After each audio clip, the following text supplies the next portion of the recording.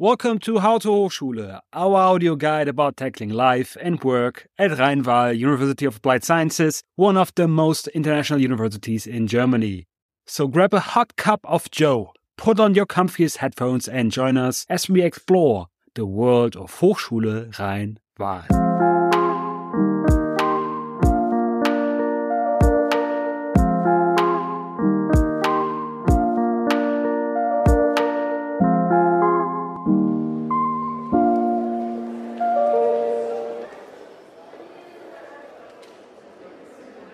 Welcome once again. As we inch towards the finale of our first season, we journey forward with our enthralling series 24 Hours at Hochschule Rhein-Waal. Over this quartet of episodes, we are threading through the pulsing veins of Rhein-Waal University of Applied Sciences with every stroke of the clock, painting a new vista.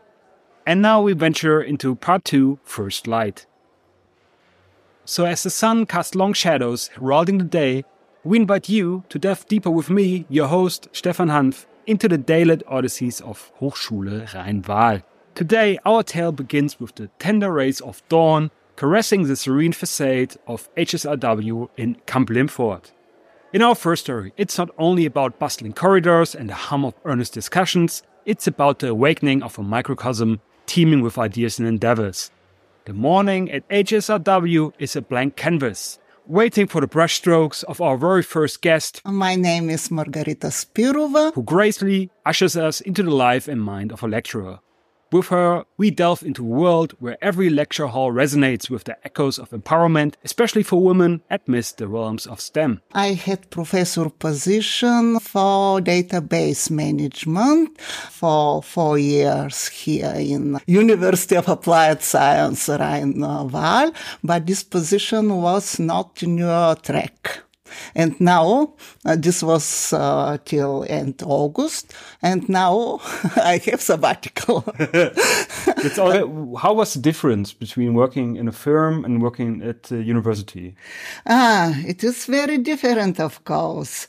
At a firm, in some sense, after a few years, the task, the problems are standard.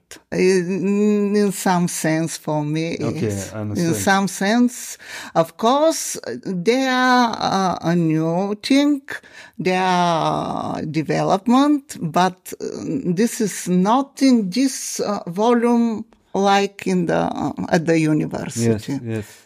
Yeah. In the university, to prepare such course, I need to study really a big volume of literature, to decide to see similar courses, to decide what I can include in this course. And a big difference is the academical freedom. Yes, of course.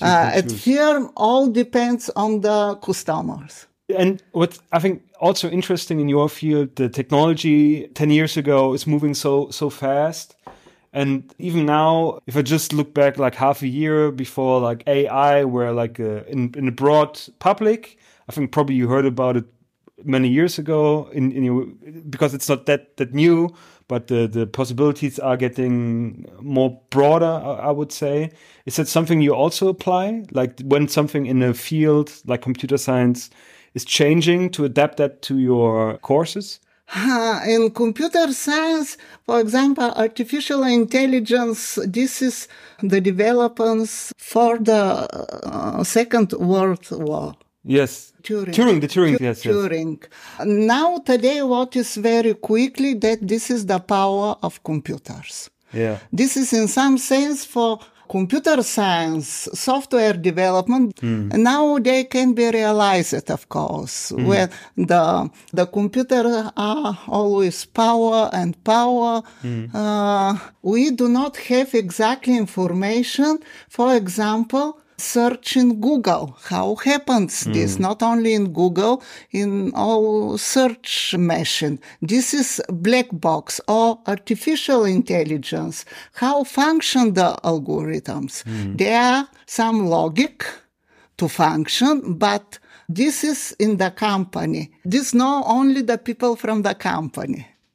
And especially when we have to teach this, we teach the basic principles of this thing.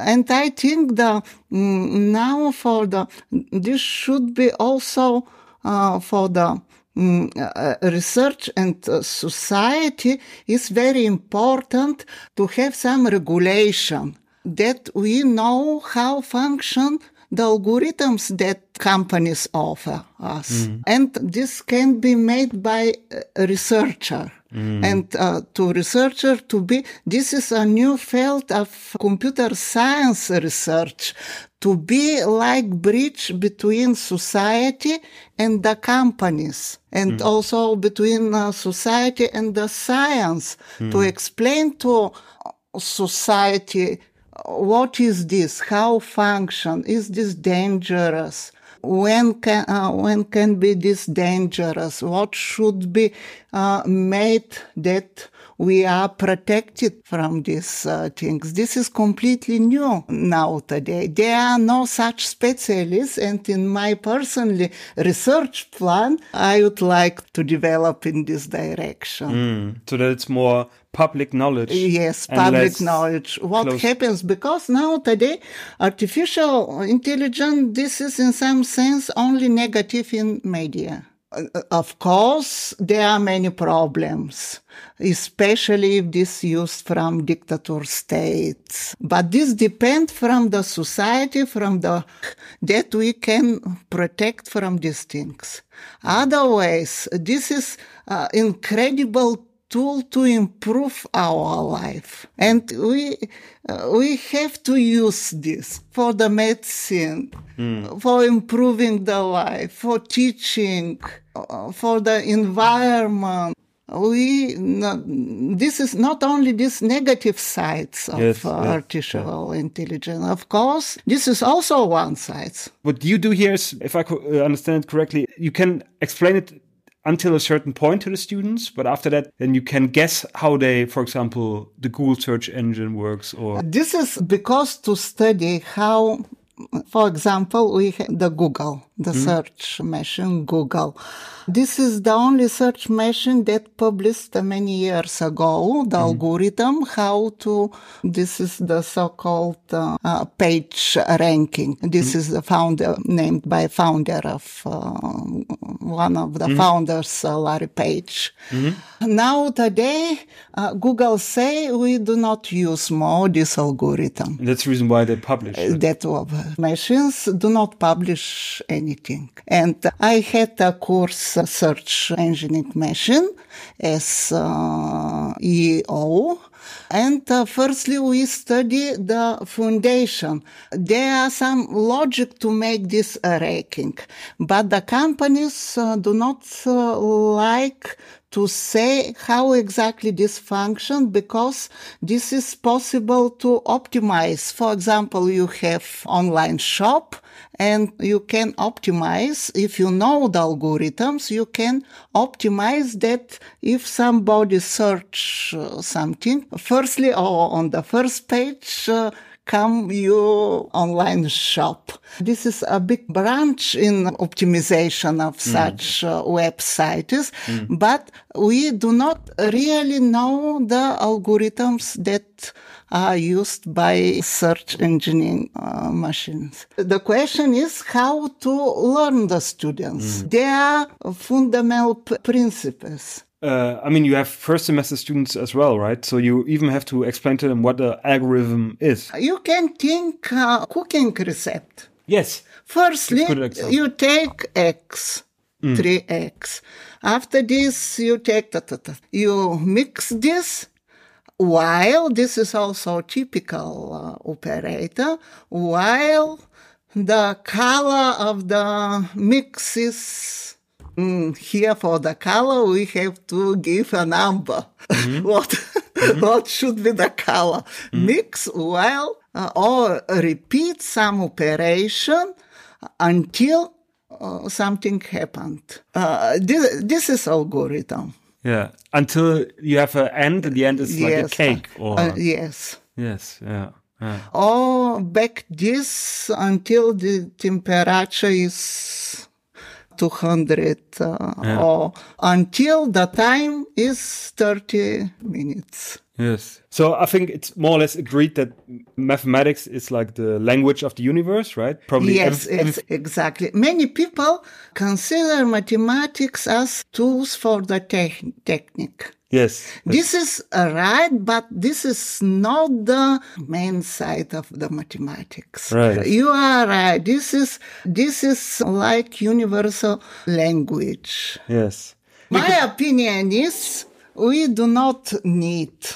For example, in the first year in the school, the children learn to calculate. Mm-hmm. We need only the base of this. How to add, how to subtract, how to multiply, but to exercise 301 and 17 multiplied with this is. I think it is not necessary. Yeah, that's just the theoretical side of it. Yes, much more interesting, and I think also suitable that.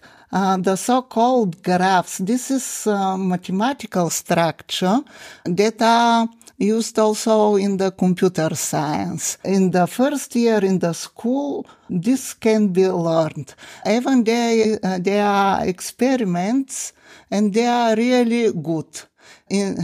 Instead to calculate, to develop the logical thinking, they should know what this means. Yeah. But to have experience, to learn a few years, this is really in the first, maybe you do not remember, I also do not remember this exactly, but in the first years in the school, the children learn only calculate. Yeah, it's boring. And maybe many practical. say, I hate mathematics. This is not mathematics. This is calculation. What the machine actually is doing. Yes. And now today, it is not necessary to. Yeah. Might be the same for writing code in the future. That it's a little bit the same. That you have to understand how to write code, but you don't have to write code. This is how to write. Now today there is artificial intelligence. Then help us to write. The task to write code, this should be, I do not say easier, but much suitable for the, because they are very strong, for example, there are libraries. Many problems, we can use these problems. They are codes, and we only use this instead to write. Artificial intelligence can say you for some problem, this is the most suitable language. And I know programmers that use this too. But I think that the job of programmers will be more interesting because this help of artificial intelligence. And we can more think about the logical structure. Because when I was in the school, when one write code, only comma, this was the reason that the computer say it's all wrong. It is over.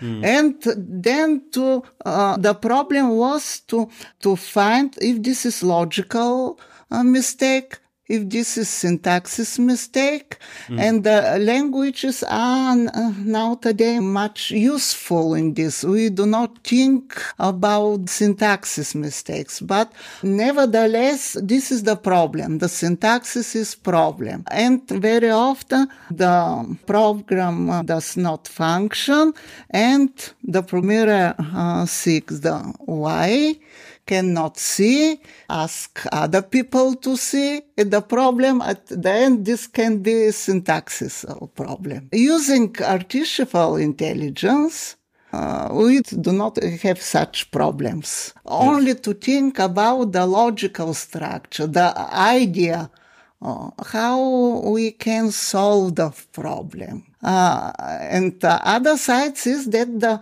artificial intelligence, this is also codes. This should be written by programmer. In this sense, the job, this is my opinion. I don't know what happened in 10 years. It should be very interesting. But now today, and this is more possibilities for not only for IT people, but also now today, people from all areas need to have some, I do not say computer competence, coding competence, data competence. But they do not need to be programmer. Using artificial intelligence, they can use the knowledge they have. Because the job of programmer in the last year, this is in all possible area of our life. And the programmer, they do not know all this word. They have to contact with people from this area and to write the codes. And using artificial intelligence, the people from this area, they can, in some sense, also write codes. It's just developing. These things are not clear yet, right? It's something that's in of course not clear. Nobody know what happened tomorrow. This is not only society development or development of the science, the politic wars. This change our world, and now extremely many money will be spent for military.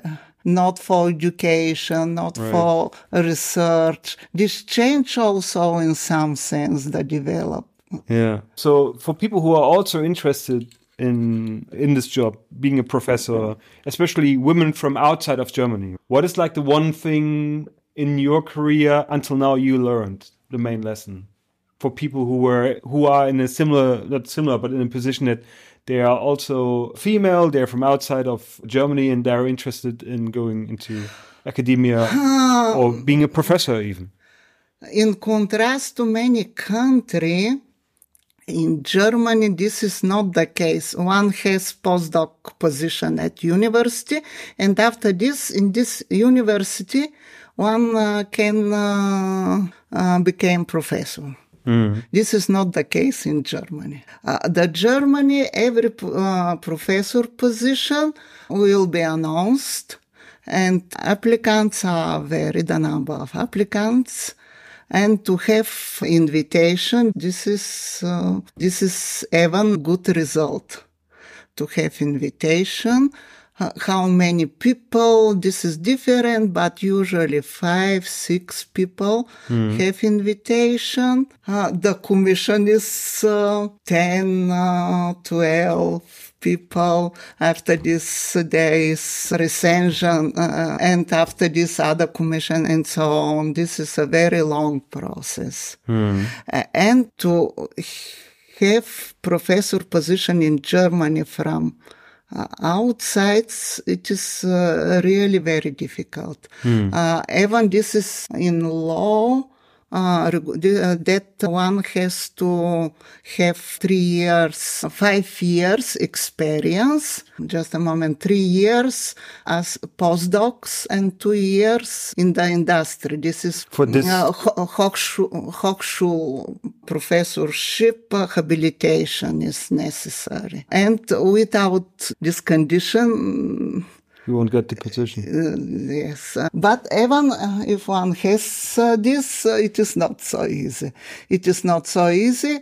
But I think if one is very driven, a few years postdoc position in Germany, this is really good to know the system, to know here the people from the community. The language probably. The language also. I think my decision was to invest this year I made also habilitation. I had 6 years as a postdoc and also habilitation and a few years in the industry. I invest this to have a professor position. But one has to decide because in Germany, with doctor title after PhD, it is possible to have a really very good position in the industry and to make career with sometimes salaries are much higher than professors are. Yeah. Especially in IT, in mathematics. It is important to decide what I want to make career in the industry, to have very high position, or to professor position and to make research. Yes. But to get to this place isn't that easy. That's a big problem. Yeah. My position was at this university, Rhein-Waal. I don't know, maybe because this is a relatively young university. There are many such positions that are no tenure track, like my position, only for few years. Yes. This is also stressful, of course. Of course, because then you have to... Yeah, I have to apply. Sometimes it is possible to be extended, but this is difficult. This do not depend only from the faculty or universities, depend also from the province. Right, yeah. But nevertheless, I think if one is very driven and want to make this, can find such position. Yes. And this is firstly academical freedom, the work with young intelligence people. This is really, I like this game.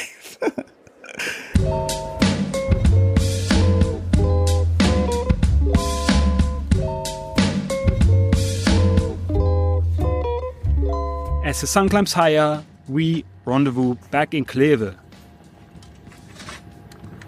As you might know from last episode, especially from the episode called How to Innovate, the Fab Lab isn't the only lab you can find on campus. Don't be surprised when you walk through the halls of Hochschule Rhein-Waal that you greet one, two, or whole group of people in lab coats.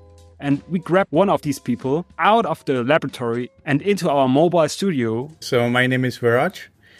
I come from India and I'm working here as a postdoc.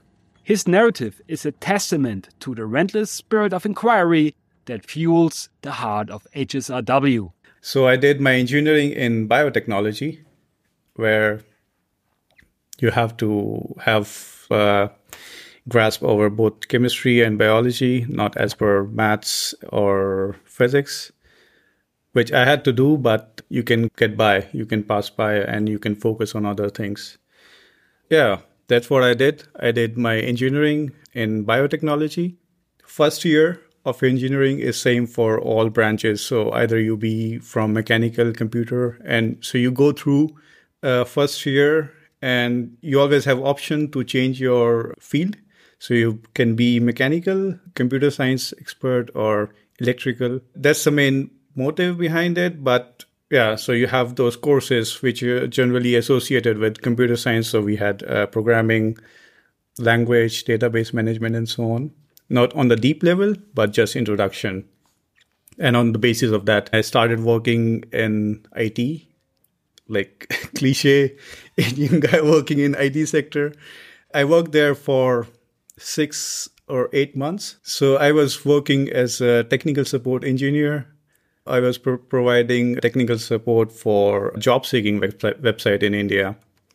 So like you have here Indeed, Stepstone, and you have people on backend who are working to make sure that if you do search on Stepstone, you get what you're looking for. So that was my main job, to look for bugs, just technical support of the website. So you have to also have a lot of good conversation skills, so you can interact with people and so on. And yeah, I wouldn't say it was biotechnology, but yeah, it was what I got.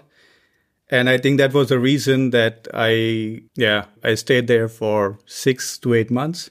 And then I thought, okay, I need to do something else and it's not what I want to do. Then I looked for options around Australia, New Zealand, US, and England were my first choices because those countries are easy for me speaking English. But those countries which I mentioned, they were a little bit expensive because you have to pay, I don't know, thousands of dollars to study there. And my parents said no. We cannot support that. And one of my friends, she used to study, or she found in Ulm University. She studied microbiology there. And she told me, okay, why don't you look for Germany? I didn't had any idea what I would find in Germany, especially in terms of language. I don't know why I had this thing in my head that all Germans will be speaking English. I have no idea. No one had told me that. But she told me, you might have to learn a little bit. I learned A1 in India, which I later found out that it's not what Germans speak. That's totally different what you learn in India, German. That type of German I would learn there. Obviously, you get few words, but type of conversation what you have in German, it's different. It's not A to B translation from English. So you have different thought process and you have to think in German when speaking German. I don't know. It was just a standard thing in my mind that Germans will be speaking English. I have no idea because you grow up watching Hollywood movies and you never think that, you just think that English is probably standard throughout the world because in India it is, unless you speak, just have normal conversation. If you're dealing formally to someone or even people from other parts of the country, you speak English because that's the common linking language, I would say. Yeah, so that was also my thought process that, okay, if I go to Germany and I don't know their language, they don't know my language, so English would be somehow the common connecting link. And also it's a standard requirement. Initially, I looked for, obviously for my field, biotechnology, where I can get biotechnology or microbiology and so on. And I saw bionics. I was like, what is it? Because there was one university or two universities in whole Germany offering this course. One was in RWTH Aachen at that time, and one was Hochschule Rheinwald. I was like, what is it? I didn't had any idea how good Hochschule will be and so on. So I went through different blogs and I saw that, okay, in Germany, you have certain standard of university, whether you go to one Hochschule or any university, you should expect that they will be at certain level, which is good. So I said, okay, another friend of mine, he also got admitted here. And I landed here. I applied. I was accepted. And then I went through the usual visa process and took 3-4 months. And I got my visa in September 2013. That was the first time I actually traveled outside of India. I had some reservations like how it will be, how will I manage and so on. But yeah, as I said, like I didn't had, fear to go out because I was confident, okay, if I can speak English and I have some money with me and I can go buy around the world, I don't know. That's what I had in my mind. And I did that and I came to Germany and landed in Emmerich. Because at that time it was really hard to get student dorms here. I applied, I think 3 or 4 weeks before, and I was put on the list which had 100, 200 students before me. I tried to look for student apartment. It was also hard because, I was writing from India on Facebook. You get the invitation and the first question guy asks, do you have a room for me? I'm coming. And so I didn't get a lot of replies. Some replies I got and they were like, okay, we don't have place and so on. So I contacted International Center in university at that time. So they were helping students to get apartments because that time it was an issue because Clearway was not ready to accept a lot of people coming in. And coming from Delhi or like Ghaziabad, and you land in Emirates, and I was like, wow, where did I come? Like, at 7 o'clock, it was dead. It was dark. In September, it already started the days getting shorter, and it was dark. 7 o'clock, I thought, okay, I will probably rest and go out, just roam around the city. Everything was closed. That was like a shock for me. I called the guys who picked me up from the airport, and I was like, I don't know what to do. Can I get food here somewhere?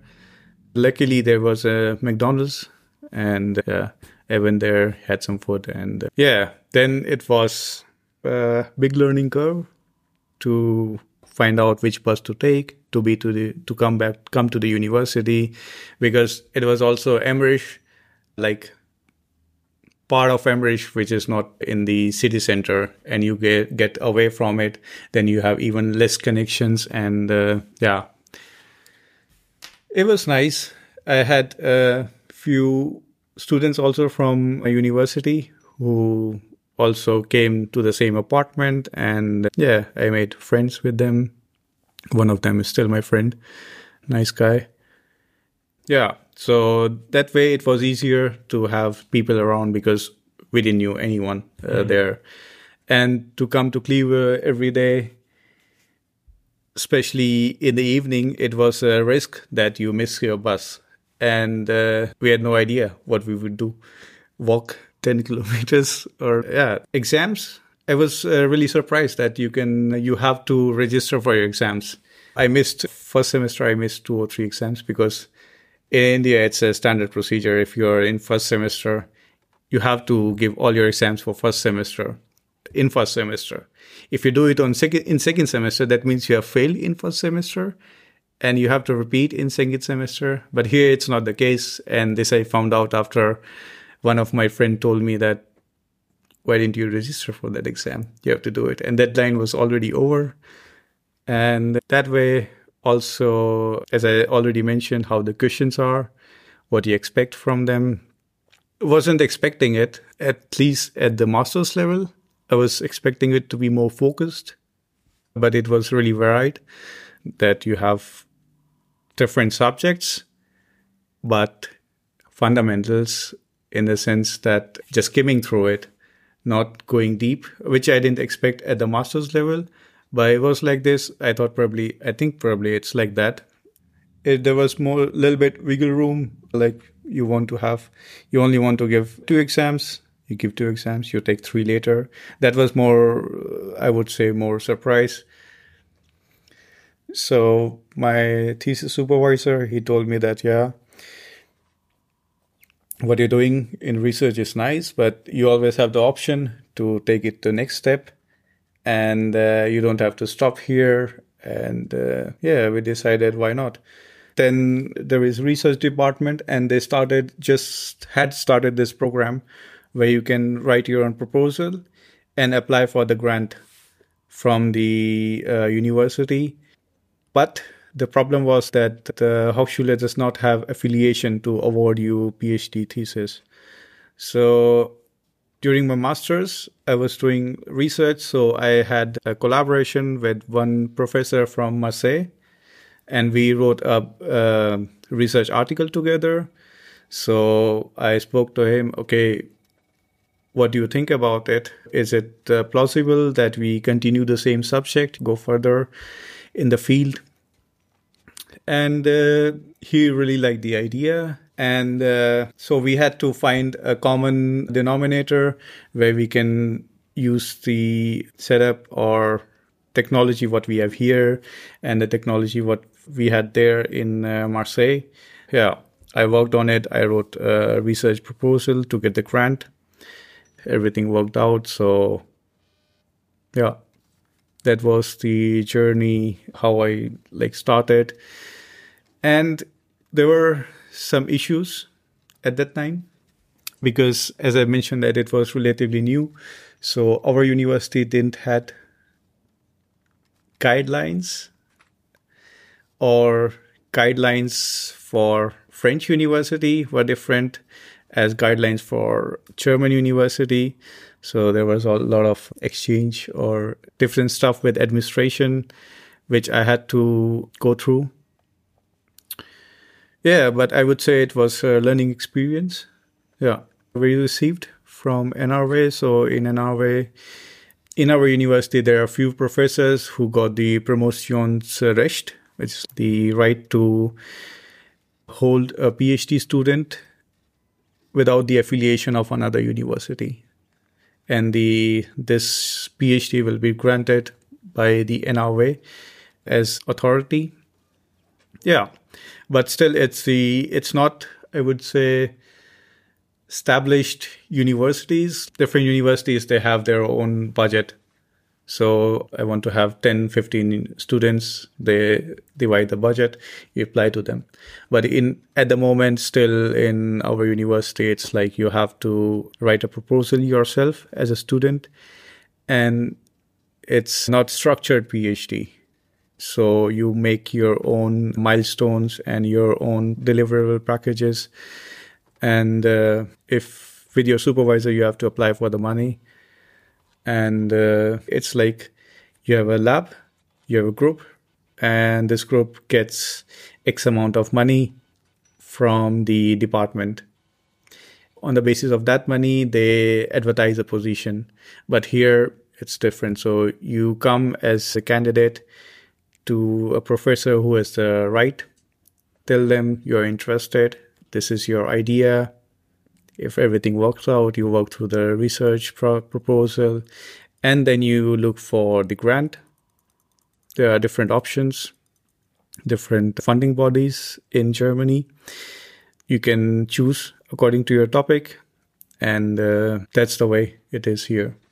But it's not that you have to also need to have a second university. And it gives you more independence because as per my experience, I can say that it's a little bit tricky to have 3 people as your supervisors because they have their own ideas and they want it to be the way they want, and to make them come together on the same table, it's tricky. So you can have a discussion with your supervisor, it's okay. But when 2 supervisors have discussions, yeah, that's with that system, it's their opinion. It's like something written in stone. So it's 10 commandments, even not to you, like among themselves. They hold their commandments close to their chest and they show it to the other guy. I want it this way. There is your second supervisor. I want it this way. There's a third supervisor. I had the problem. I had 3 supervisors. And the third wanted I want it this way. But one thing I really like in Germany, it's like I can always go to another university and use their stuff. This is what I find. Okay, you have to pay for it, a lot of money, but there's always a possibility. And there is always a possibility to go to actually any lab in the Europe, which I like. I get to travel to many countries, meet a lot of people all around Europe. In India, it's really hard. I like being here in Germany. I also have a girlfriend here. If we think about in future, I don't know, 10, 15 years or even 20 years down the line, we might move, get a place somewhere away from the city. I grew up in a village, so I like to be, even though there are a lot of people in village, but it's like relatively calm as compared to the city. So I like to be in a calm place. And I think that's also one of the reasons I really like to be in Cleveland, because I would say it's a town for Germany, but for India, it's a small village. We have limited amount of people, a lot of greenery around. This I really like. Yeah. And in our village also, you have the same thing.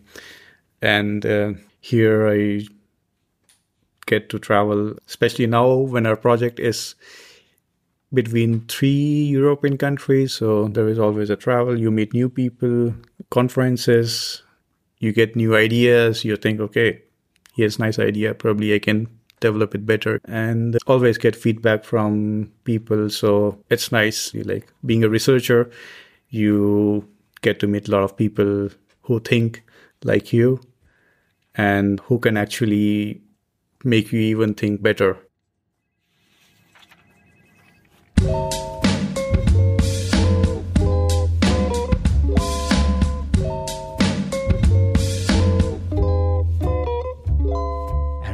Morning matures into bustling noon, the heart or perhaps the stomach of the university becomes a cauldron of diverse culinary tales.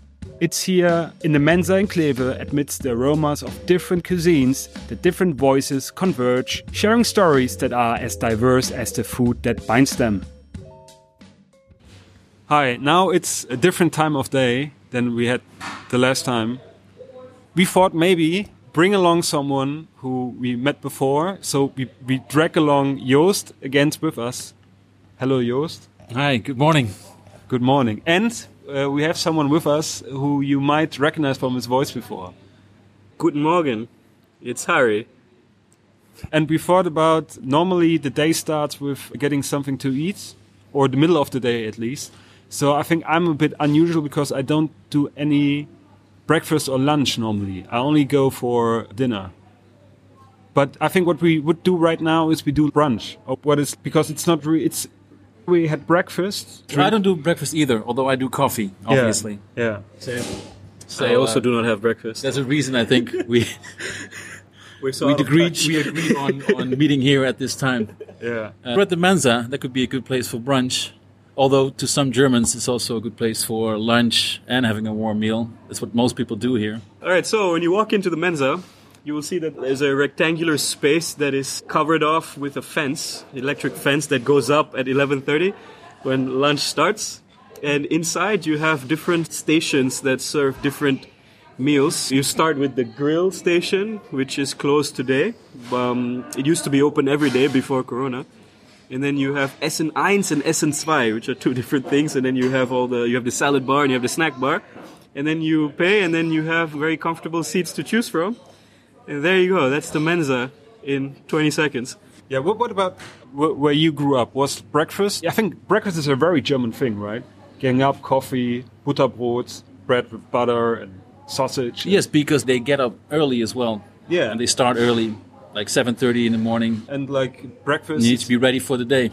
Yeah, egg and all of that. So I think that's really German. So all of us are quite unusual. At least it's in a sense that very un-German that we don't do breakfast. What about where you grew up? Is breakfast? Yeah, I mean, I think everyone has breakfast everywhere. It's just that the type of food we eat might be very unusual for you, because a very popular breakfast in Malaysia is rice. Rice for breakfast, rice for lunch, rice for dinner. That's how it goes. But of course we also have toast and stuff like that. But it's much more normal to have a big warm meal for breakfast and then another big warm meal for lunch and dinner. What I didn't know before I came here is that Germans may have rice for breakfast as well. Really? I know what you mean. Yeah, Milchreis. I hate that. Yeah, I should really like it don't with like your it. background. No, it's very sweet. Yeah. Yeah, I don't like sweet stuff. I tried it once in Germany, maybe in my first year.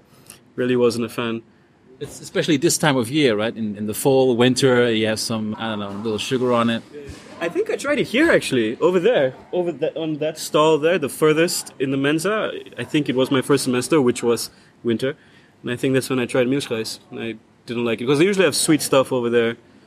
Actually, I like milchreis. Okay. Yeah, but not in the morning. Like I said, I'm not like a breakfast person, but it's more like sweet stuff with cherry or cinnamon. Cinnamon, yeah, that's mostly it. Yeah, it's just very German. I didn't know that. Was that like the first food you ate here that was very German to you, or what was it? That was very German. I don't remember. Probably something from the Mensa. I just ate whatever they had. I can't remember. Nothing really stands out. Is there something that you really like? Typical German where you say, oh, that's, I could, in German you would say, ich kann mich da reinlegen. I could lay in it. Jägerschnitzel. For sure. That's not really. Is it German? Well, the Jäger Schnitzel would be German, I think, because I've had arguments about this with an Austrian person who said that you should never put any sauce on your Schnitzel. Oh yeah, that's true. And I think the German way is the one with the sauce and stuff like that. I'm not so sure. When I was living in the south, that was one of the best things I ever had. Jäger Schnitzel. Yeah, I think you still. I think you get it more or less everywhere, but like the quality of the Schnitzel is probably different. It's more a southern food, I would say. I'm not quite sure, to be honest. But what about you, Joost? I don't know. Going back to the Milchreis, because I just Googled it. Yeah. It would be rice porridge. Or in China and Asia, we would have congee. Did you have that in Malaysia as well? I think it's more a Japanese thing. It can be salty or sweet. More Japanese. Okay. I mean, no, rice porridge. Yeah. That I know of. We have it in Malaysia as well. You can get it in McDonald's in Malaysia. Actually, it's pretty good. But Really, in McDonald's? yeah. Every McDonald's has like their own regional things, right? In Malaysia and KFC, you can get chicken rice. They all have their regional twists everywhere. I think. I think the porridge the rice porridge they have in McDonald's is actually pretty good. Very unexpected, but yeah. What was your very German food the first time? I mean, you probably not went the first time to Germany when you started working here, but I have no idea. I can say what is like the first Dutch foods I ate that wasn't. I find out later that was actually Dutch because I thought everyone knows that food and went outside of. We're in a broader region. Nobody knew what it was. It's in German it's Fleischkrokette. Krokantje, bitterballen. Yeah. Yeah, so you know what? I went to Nijmegen and then they had these. They look like vending machines, but they're not really. Like you put in some money and then you can take like the food out of it, and they have this like hot, deep fried things like a chicken stick. What do you call it? Like a kip something. Yeah. Skip or whatever meat leftovers you have, right? And you deep fry it, and then you put it in one of those vending machines, like a wall with small boxes that are heated up, so you get like a half-warm, deep-fried snack, and that has a very long tradition in the Netherlands. Okay. Yeah. Okay. Yeah. Don't find it anywhere else in the world. I don't know who came up with it. But Germans. I know the story yeah? about it. Yeah. Germans came up with it, but they didn't. I don't know really why it stopped. I think the maintenance was too complicated, and it was so successful that you have restaurants like this also in America. But they figured out it's more like the McDonald's way, right? It was much more cost efficient if you don't have small windows. But only have restaurants that's really fast preparing food. That was the main goal. But the Netherlands, as far as I remember, it was because the kind of food that is really popular in the Netherlands, it's easier to reheat again and again or to be heated, like bitterballen. Yeah. So that's the reason why it was successful or still going on in the Netherlands. Yeah, and it's very fatty. So it's usually something that you have very late at night when you get out the pub and you're a little drunk and you just want something fat. So maybe that's the niche that it's proper for. I don't know, but yeah. I think in Germany it's also a thing where on Sundays you have an extra long, big breakfast, right? Or am I imagining that? No, you meet sometimes in the weekend for big breakfast. That's not. Yeah, I don't know. Now I think it used to be a breakfast. Now it's like brunch or what? There's something in between again. I don't know, but. I remember for a birthday, not that long ago, we went to breakfast and it was so completely full that there was a buffet that's also very popular in Germany, I think everywhere now, and where you have to stand in line for half an hour to get like breakfast. I thought it was typical German as well to have a Sunday late breakfast brunch and a buffet or something. Yeah. But usually at home. Or outside as well, at a restaurant. That would go on till 3 or 4 in the afternoon. Okay. Because one thing that... So I'm not like I said, I don't really have breakfast. But back home, like on the weekends, I would have breakfast because we usually go to it's called a coffee shop. Not like the Dutch ones, of course. But there you can get all kinds of hot meals from many different stalls. So it's usually like Chinese stuff or a bit of Malay stuff as well. So you would get like a pack of, like they sell these rice packets. So it's rice with fried anchovies, egg, spicy sauce. In this sambal, I think you know the word sambal because they have it in the Edeka as well because it's Indonesians in the Netherlands. Wrapped up. That's like our national dish actually. So you have that for breakfast and then you can have like some toast with butter. And then, you know what's dim sum? It's yeah, it's sort of like it's a Chinese thing. Many different types of like dumplings and they have like different fillings, different types of meats and stuff like that. You have a few of those and then you have your hot coffee. Like you get super full. And that's something I used to look forward to back home because it was very special. Because you don't make any of that. I wouldn't make any of that at home. So yeah, so the Sunday breakfast, at least for me and my family, is something that is a little different from my usual routine of just skipping breakfast and having a coffee. Depends on what time I wake up, really. Yeah. And Joost, you still haven't answered like the question about German food. Do you remember anything? Jägerschnitzel? But I think that's all. I think sausage or something, like the Currywurst or things like this. It's very easy to just cross the border and get one of those. Yeah, but Krakauer, those were nice. It's a little similar to what you would have in the Netherlands, but then from the grill. So I like those as well. What's the type of sausage? Krakauer? Yeah. So the currywurst, you chop it up, right? And then you put the curry sauce on it. Yeah. And then with this one, you just take it with mustard or something, yeah. Currywurst was something I was warned about, and I actually quite like it. I really do enjoy currywurst, but I'm yet to try the OG currywurst in Berlin. I think that's where it's from, right? whoa, that's a big debate in Germany. Yeah. Wasn't that Hamburg? Did I say something controversial? I think it was Hamburg. No, No? it's Ruhr, not far away from here, the Ruhr area. So Really? yeah. I'm not quite sure. Maybe you have to fact check that, but whoever is listening to that. But I think there was even a law dispute about the founding of the currywurst, if it was in Berlin or in the Netherlands. Or maybe we should ask. As you can hear, people are very getting ready to serve the food, screaming at each other. Or They also have a decent currywurst here in the Mensa, but not today, unfortunately. Yeah, that's why I was looking. I'm getting hungry during this conversation. What do you think of the Mensa food, Joost, since you've eaten here many more times than either of us? I never go here because in the Netherlands you never have a warm meal in the afternoon. And even though I've lived there since more than 15 years, but it's something that I'll never get used to because I can't imagine going to the Mensa, having a hot meal at 12 in the afternoon and not just fall asleep immediately, right? So that's a good point, because after lunch is when my productivity always dips. It's one of the few times I came here for lunch. They have something which also, from a language perspective, I thought was very interesting. It's called a Sättigungsbeilage. And that must be a low point, both in German cuisine and language, right? Because it means, stuff just to get full, right? Just a Sättigungsbeilage. oh, that's very German. Yeah. Sättigungs. Is it related to the word satt?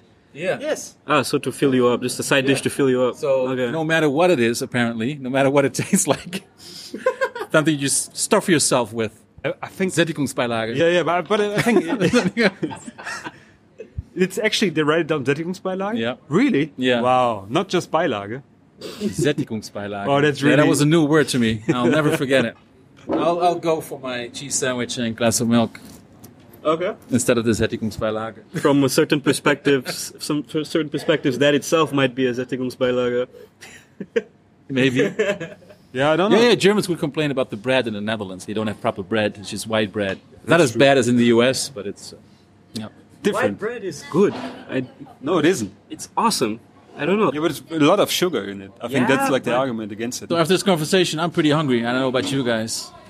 I've been hungry since we started the conversation, so... Yeah, I think that it's getting louder and louder. Let's grab some lunch, guys. We learned the word Sättigungsbeilage, so maybe we should try and find out what it is. Yeah. You think so? Sounds like a Sättigungsbeilage. I think potatoes probably. Let's go get satted. Oh no, it's opening actually. Okay, we go get some food now. Good.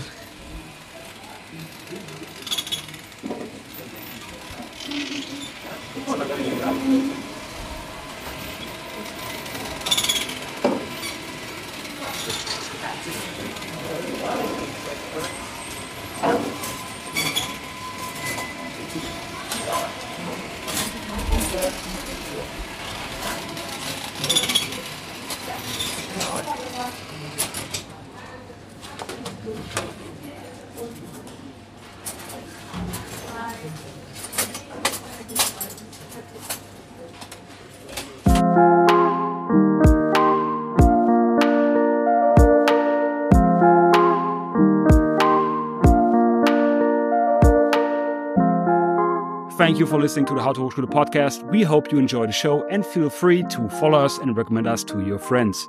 If you have any thoughts or suggestions or just want to let us know how you liked the episode, please don't hesitate, take courage, and do reach out to us at podcast@hsrw.eu. We are always looking for ways to improve, and we appreciate your feedback. Also, be sure to check out our show notes and links and more information on today's topics and guests.